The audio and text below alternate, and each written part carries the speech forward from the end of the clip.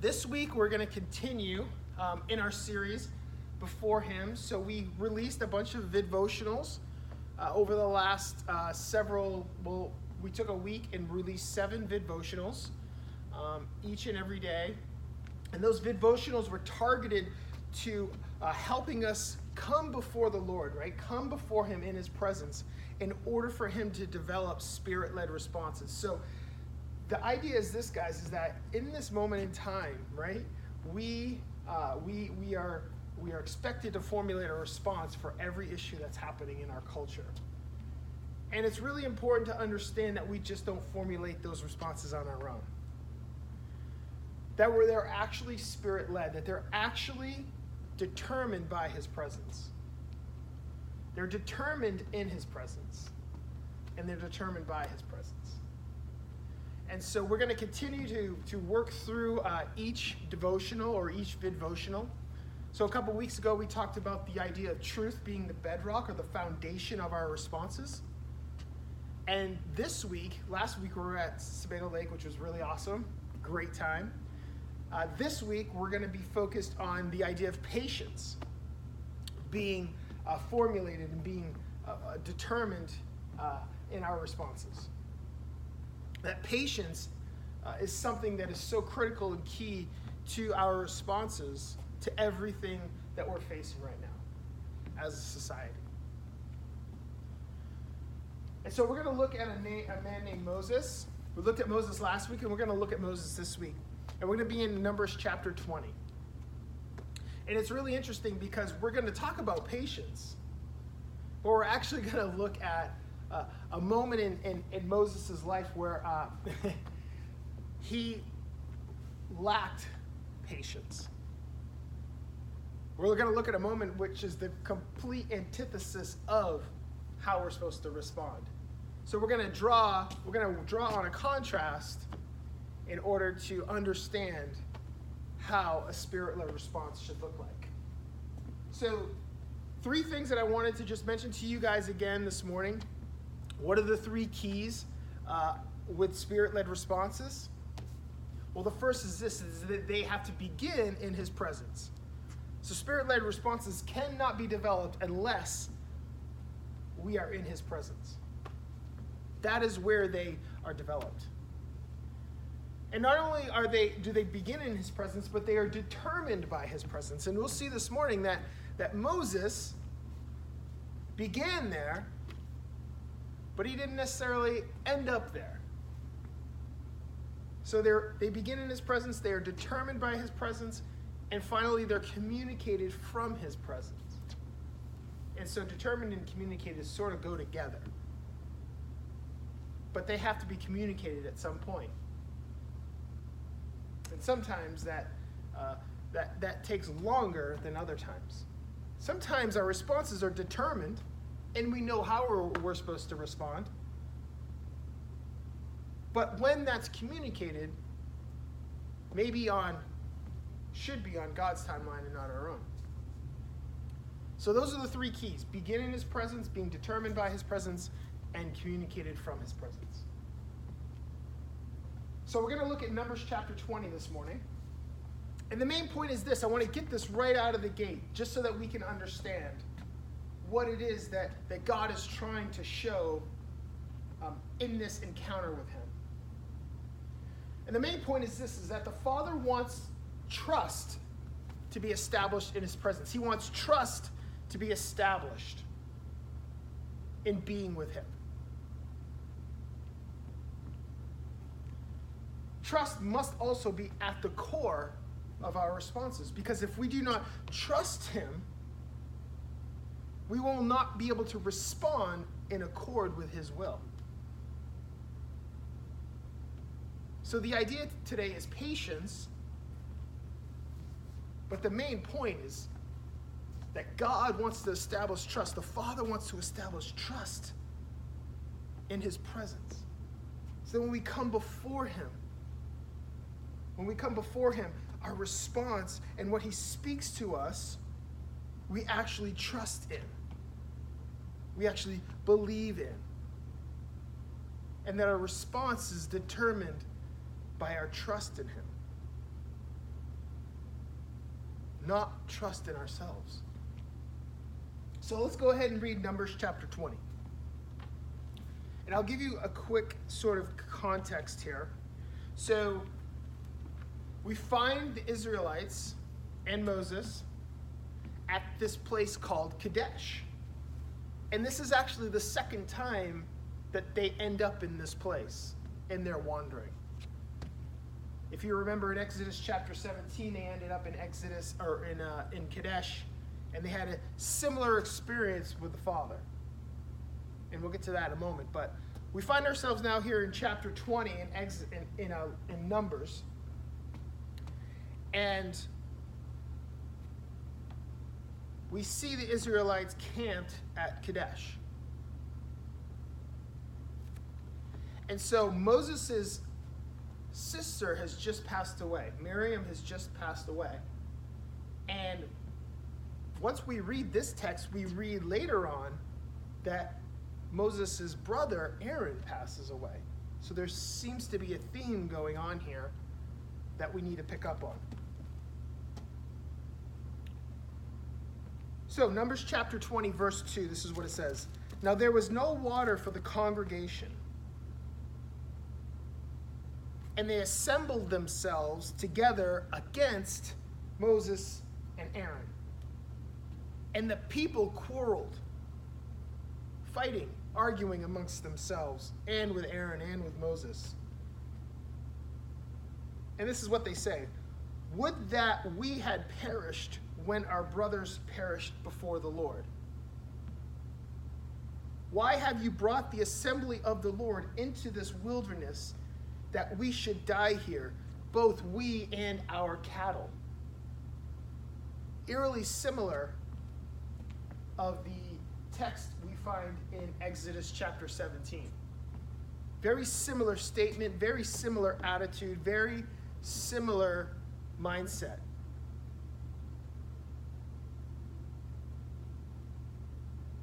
They are not satisfied with what God has provided them.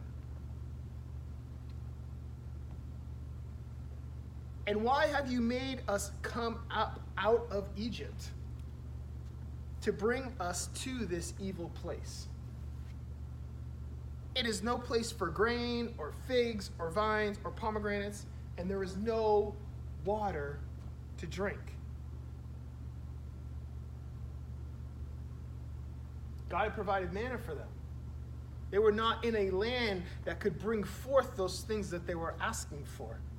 They were not in the place where God was ready to bless them with the fruit of the land.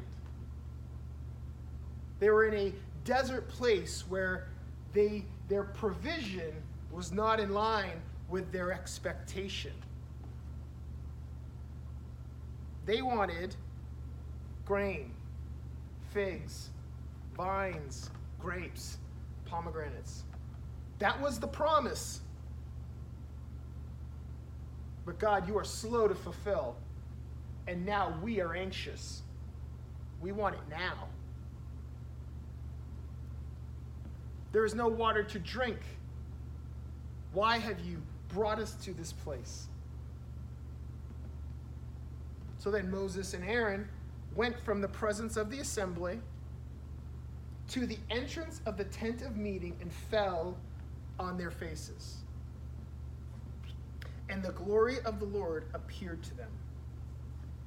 First thing I want us to see is this, is that Aaron and Moses' response, their initial response, was in obedience.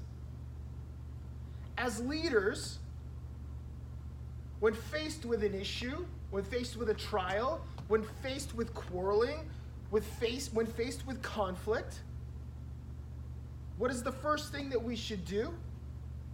Go before the Lord in his presence. Seek the wisdom and counsel of God in these moments of trial. And that's what Moses and Aaron did. Their initial response was in obedience. Their initial response was, Father, we need you in this. What shall we do? What shall we say? So they go into the entrance of the tent of meeting and fall on their faces, and they worship God. They worship God. This was the tabernacle. The tabernacle had been erected. The tabernacle now was erected. It was created. It was all formed and fashioned. And the Israelites would carry it wherever they went. And so they're camped at Kadesh. The tabernacle is built up. They are worshiping and sacrificing to God at this place. And Aaron and Moses go in to the door of the tent of meeting, and they fall on their faces and worship God. And then it says, and the glory of the Lord appeared to them. And the Lord spoke to Moses, saying, take the staff and assemble the congregation. You and Aaron, your brother, and tell the rock before their eyes to yield its water. So you shall bring water out of the rock for them and give drink to the congregation and the cattle. And Moses took the staff from before the Lord as he commanded. Now there's a couple different arguments about whose staff it was. Some render it to be Moses' actual staff. Some render it to be, Aaron's staff that was in the presence of God, that was there, the staff that budded after the rebellion of Korah, the other priests against Aaron and Moses. And God basically, showed his will through the budding of Aaron's staff as who was called to the Levitical, to the work of the priests and the service to God in the tabernacle. Nevertheless, Moses takes the staff. He hears what God says. Listen again what God says.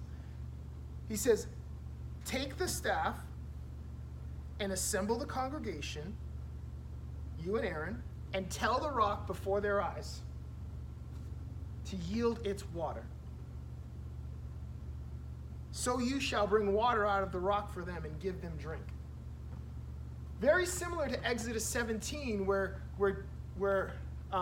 Jesus, or where Moses says, Moses goes before the Lord and says, what am I to do? These guys are thirsty. And they're testing you, Lord. And the Lord says, take your rod, strike the rock, and water will come out. But this time he says, take your rod, speak to the rock, and water will come out. So we have Moses' initial response to the conflict was done in obedience, comes before the Lord. God's response, and here's the key, was patience. God's response was patience. Now, what we have to understand here too is that these people that are complaining, see, we're about 1 year away from the Israelites heading into their promised land, the land of Canaan. We're about 1 year from that point. So at this point, most of the people in the congregation are the new generation that have come up. Because we kind of infer that because we see the death of Miriam, we see the death of Moses not too long after that. I mean, the death of Aaron not too long after that. So we can infer from the text that most likely the people that were grumbling, the people that were quarreling, the people that were upset were probably mostly the new generation. And there's some conjecture there, but you can infer that it's probably just due to the time frame, the new generation that has come up that is about to take the land. It's really interesting because the last time they were at this place called Kadesh, it is when the people rebelled against God and didn't want to go into the land the first time. Remember in Numbers, I think, chapter 13? 14. Numbers chapter 14. We find the Israelites at Kadesh the first time. And the Lord says, send the spies out into the land. And the spies come back with a great report, and the Lord commands them to go into the land, and the people rebel and say, we are not going into that land. We are not sacrificing our children. We're not going there. We're not doing it.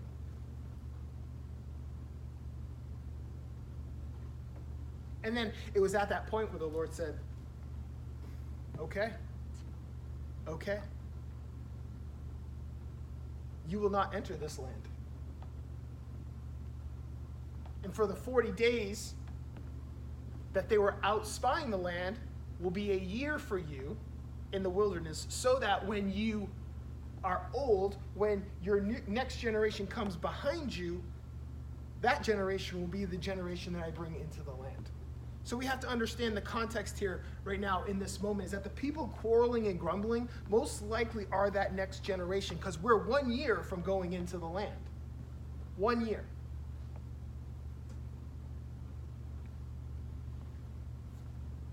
Interestingly enough, the generation before them complained and grumbled against God in Kadesh, and their punishment was, you do not get to enter the land.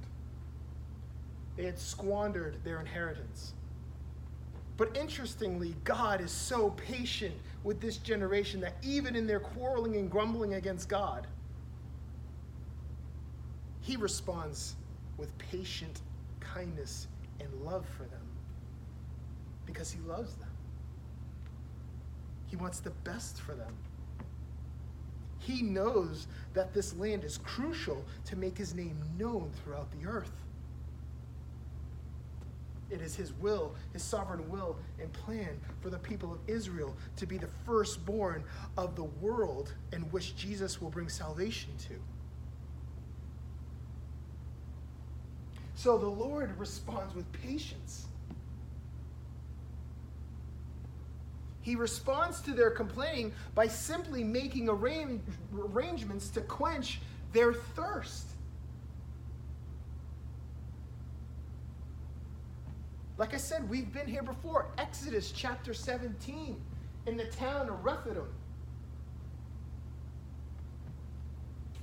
The first generation grumbles about water and not having enough to drink.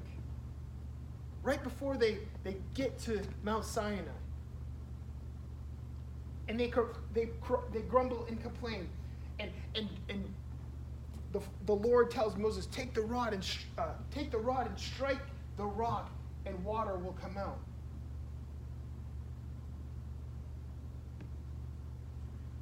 And the really interesting thing is that in Exodus chapter 17, Moses responds in complete obedience with God's desire. Moses responds with complete faith and trust that what he does and what God tells him to do, if he fulfills that the plans and purposes of God will be fulfilled. He responds in complete obedience in accord with what God's will is. He does exactly what God asks him to do in Exodus 17 the first time. God responds with patience in that moment as well.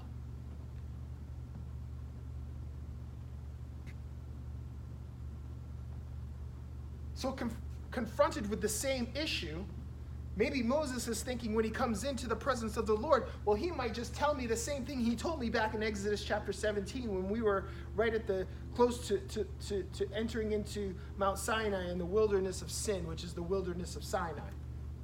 Maybe he's going to say to me, strike the rock and water will come out. But that's not what the Father said. That's not what the Lord gave him for instructions. The Lord said, speak to the rock. Take the rod and speak to the rock, and water will pour forth from this rock. And they will all be satisfied with the water that comes from it. Very interesting symbolism here between the first rock and Jesus. We could talk about that in a moment if we have time. But the typology happening here is just really so cool. I'll mention that at the end. But the typology of the rock and Jesus, just the symbolism and the foreshadowing and the shadow of the fulfillment in the New Testament. The idea that everything speaks to Christ is just so amazing.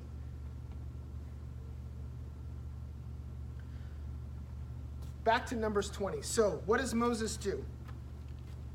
What does Moses do? Then Moses and Aaron gathered the assembly together before the rock, and he said to them, "Hear now, you rebels. Shall we bring water for you out of this rock?" And Moses lifted up his hand and struck the rock with his staff twice, and water came out abundantly, and the congregation drank, and their livestock. So we see a completely different response than the one that the Lord had actually commanded Moses to give. And it comes back to this earlier principle that we're talking about, that if we are going to be formulating and developing spirit-led responses in his presence, the idea is that they have to begin in his presence, which it did with Moses, but they also have to be determined by his presence. So it's not enough for them to begin in his presence, but they have to be determined by his presence, and they have to be communicated from his presence. Moses, in this moment, does not show grace, does not show compassion, does not show patience. Moses is frustrated. Moses is angry. Moses is almost at the end of his journey with these people, with his generation. He's almost at the end. There's almost this sense that he's just had it. He's just done. Man, I journeyed with you guys for close to 40 years. We're still in the desert place. And you're still testing God. You're still grumbling. You're still complaining about what he's provided for you. Shall we bring water for you out of this rock? As if to say, does water pouring out of this rock make you believe any more in the sovereignty of the Lord God that's brought us out of Egypt, that's brought us out of captivity, that's given us the promise to enter the land? Will water out of this rock convince you to now follow him? That's sort of what he's saying. Jesus talked about this mindset when he performed the miracle of feeding the 5,000. He said, you still need a sign? You still need a sign that I am in the Father and the Father is in me, and if you've seen me, you've seen the Father. Do you still need a sign after everything I've done? You're still demanding a sign from me? As if the next thing I do is going to convince you of who I am and my provision and my faithfulness over you as a people called to me, in covenant with me, in relationship with me? So that's what Moses is saying. He's like, shall we bring forth water from this rock? Is this going to change anything?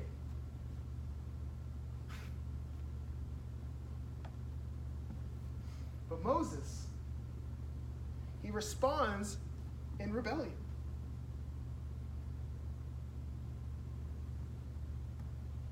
And his lack of trust rendered him unable to represent God as holy. See, this moment became all about Moses. Moses allowed the people to determine his response and not the presence of God. See, Moses began in the presence of God, got the instructions,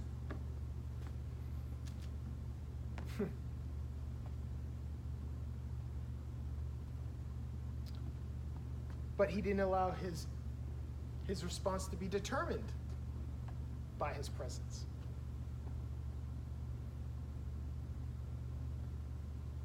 His lack of trust rendered him unable to represent the holiness of God. His lack of reliance misrepresents the heart of God in this matter. See, the heart of God was patience. The heart of God was kindness. The heart of God was love.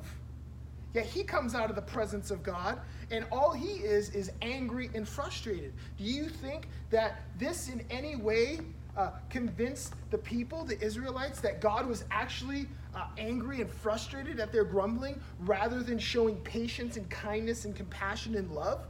Probably. Moses comes out of the presence of God and he's angry. But he strikes the rock anyway. And even in Moses' disobedience, God's will is still brought to bear. Water still comes from the rock. The people who are thirsty are quenched.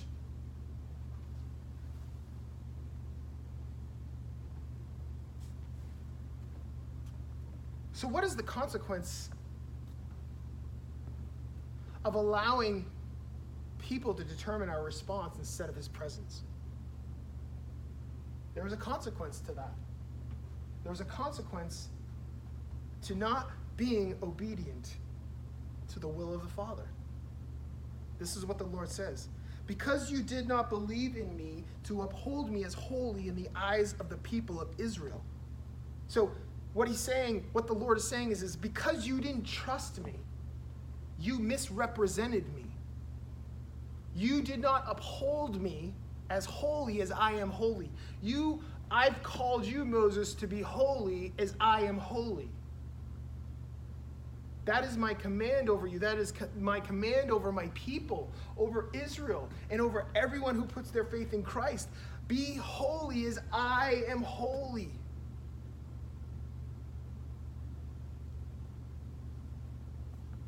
And he said, because you did not believe, because you did not trust in me, you misrepresented my character. You misrepresented my nature because I am holy and I'm calling you to be holy. I'm calling you to be patient. I'm calling you to be living in love and kindness towards your fellow citizens. I'm calling you to come into my presence so that I can determine your response in the conflict. So he says, because you did not believe in me to uphold me as holy in the eyes of the people of Israel, therefore you shall not bring this assembly into the land that I have given them. Apparently Moses was still going to bring them into the land. Maybe not, I'm not sure. Because we know it, Kadesh, the first time he says to them, because of your rebellion, this is the consequence. You've squandered your inheritance. Now, maybe Moses wasn't involved. Maybe Moses wasn't included in that statement. I don't know. It sure seems like he was still destined to go into the land. But because of this disobedience to him, he has squandered his inheritance. He's squandered his blessing. And the Father says, you cannot take my people into this land because you have not trusted me and you have not represented my holiness before the people. And we have a responsibility, you guys, as the church, to represent his holiness before the people in our lives. We absolutely have the responsibility to be holy like he is holy. We're not getting out of that. Jesus' blood has already actually paid for that. Jesus' blood has already positioned us as being holy, and now we have to walk it out. But we don't get out of that. We are destined as holy people, as a priesthood before the Lord for his work on the earth. And if we're going to come into his presence so that he can formulate those responses, man, we've got to be obedient to his presence. We got to trust in his presence so that we can be obedient to his will. We must be patient in a moment of frustration.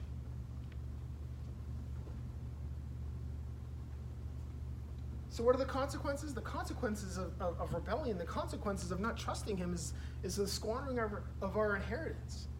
if we are constantly living in a place of distrust with the Lord, not believing in him for his promises, not believing in him for what he has said, not believing in him for who he is and what he's doing, not believing in him, not trusting in him for our lives, there is a consequence for that, and that is the squandering of our inheritance, the squandering of our blessing. Now, is Moses living in eternity with God? Absolutely. It's not like his eternal destiny was changed, but his earthly one was.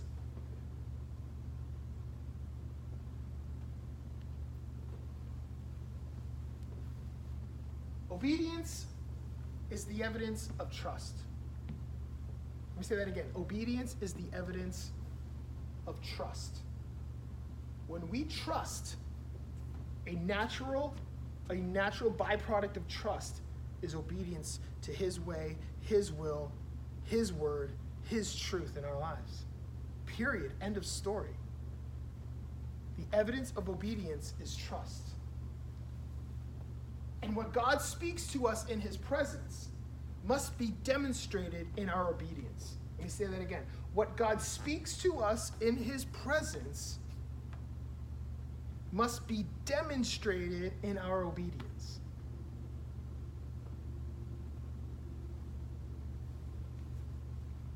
Presence produces patience. Presence produces patience. We must be faithful in his presence with our response, unlike Moses.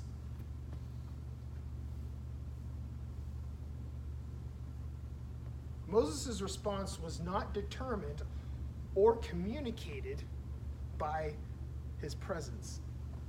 Moses' response was determined by his people.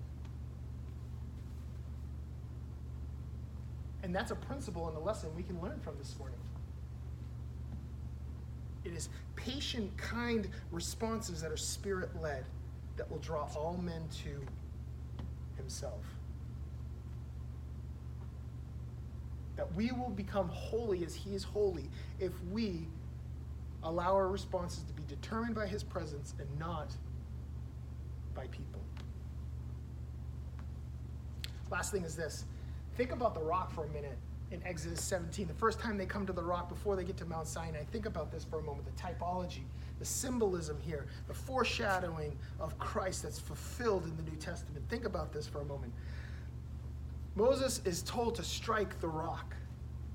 To strike the rock.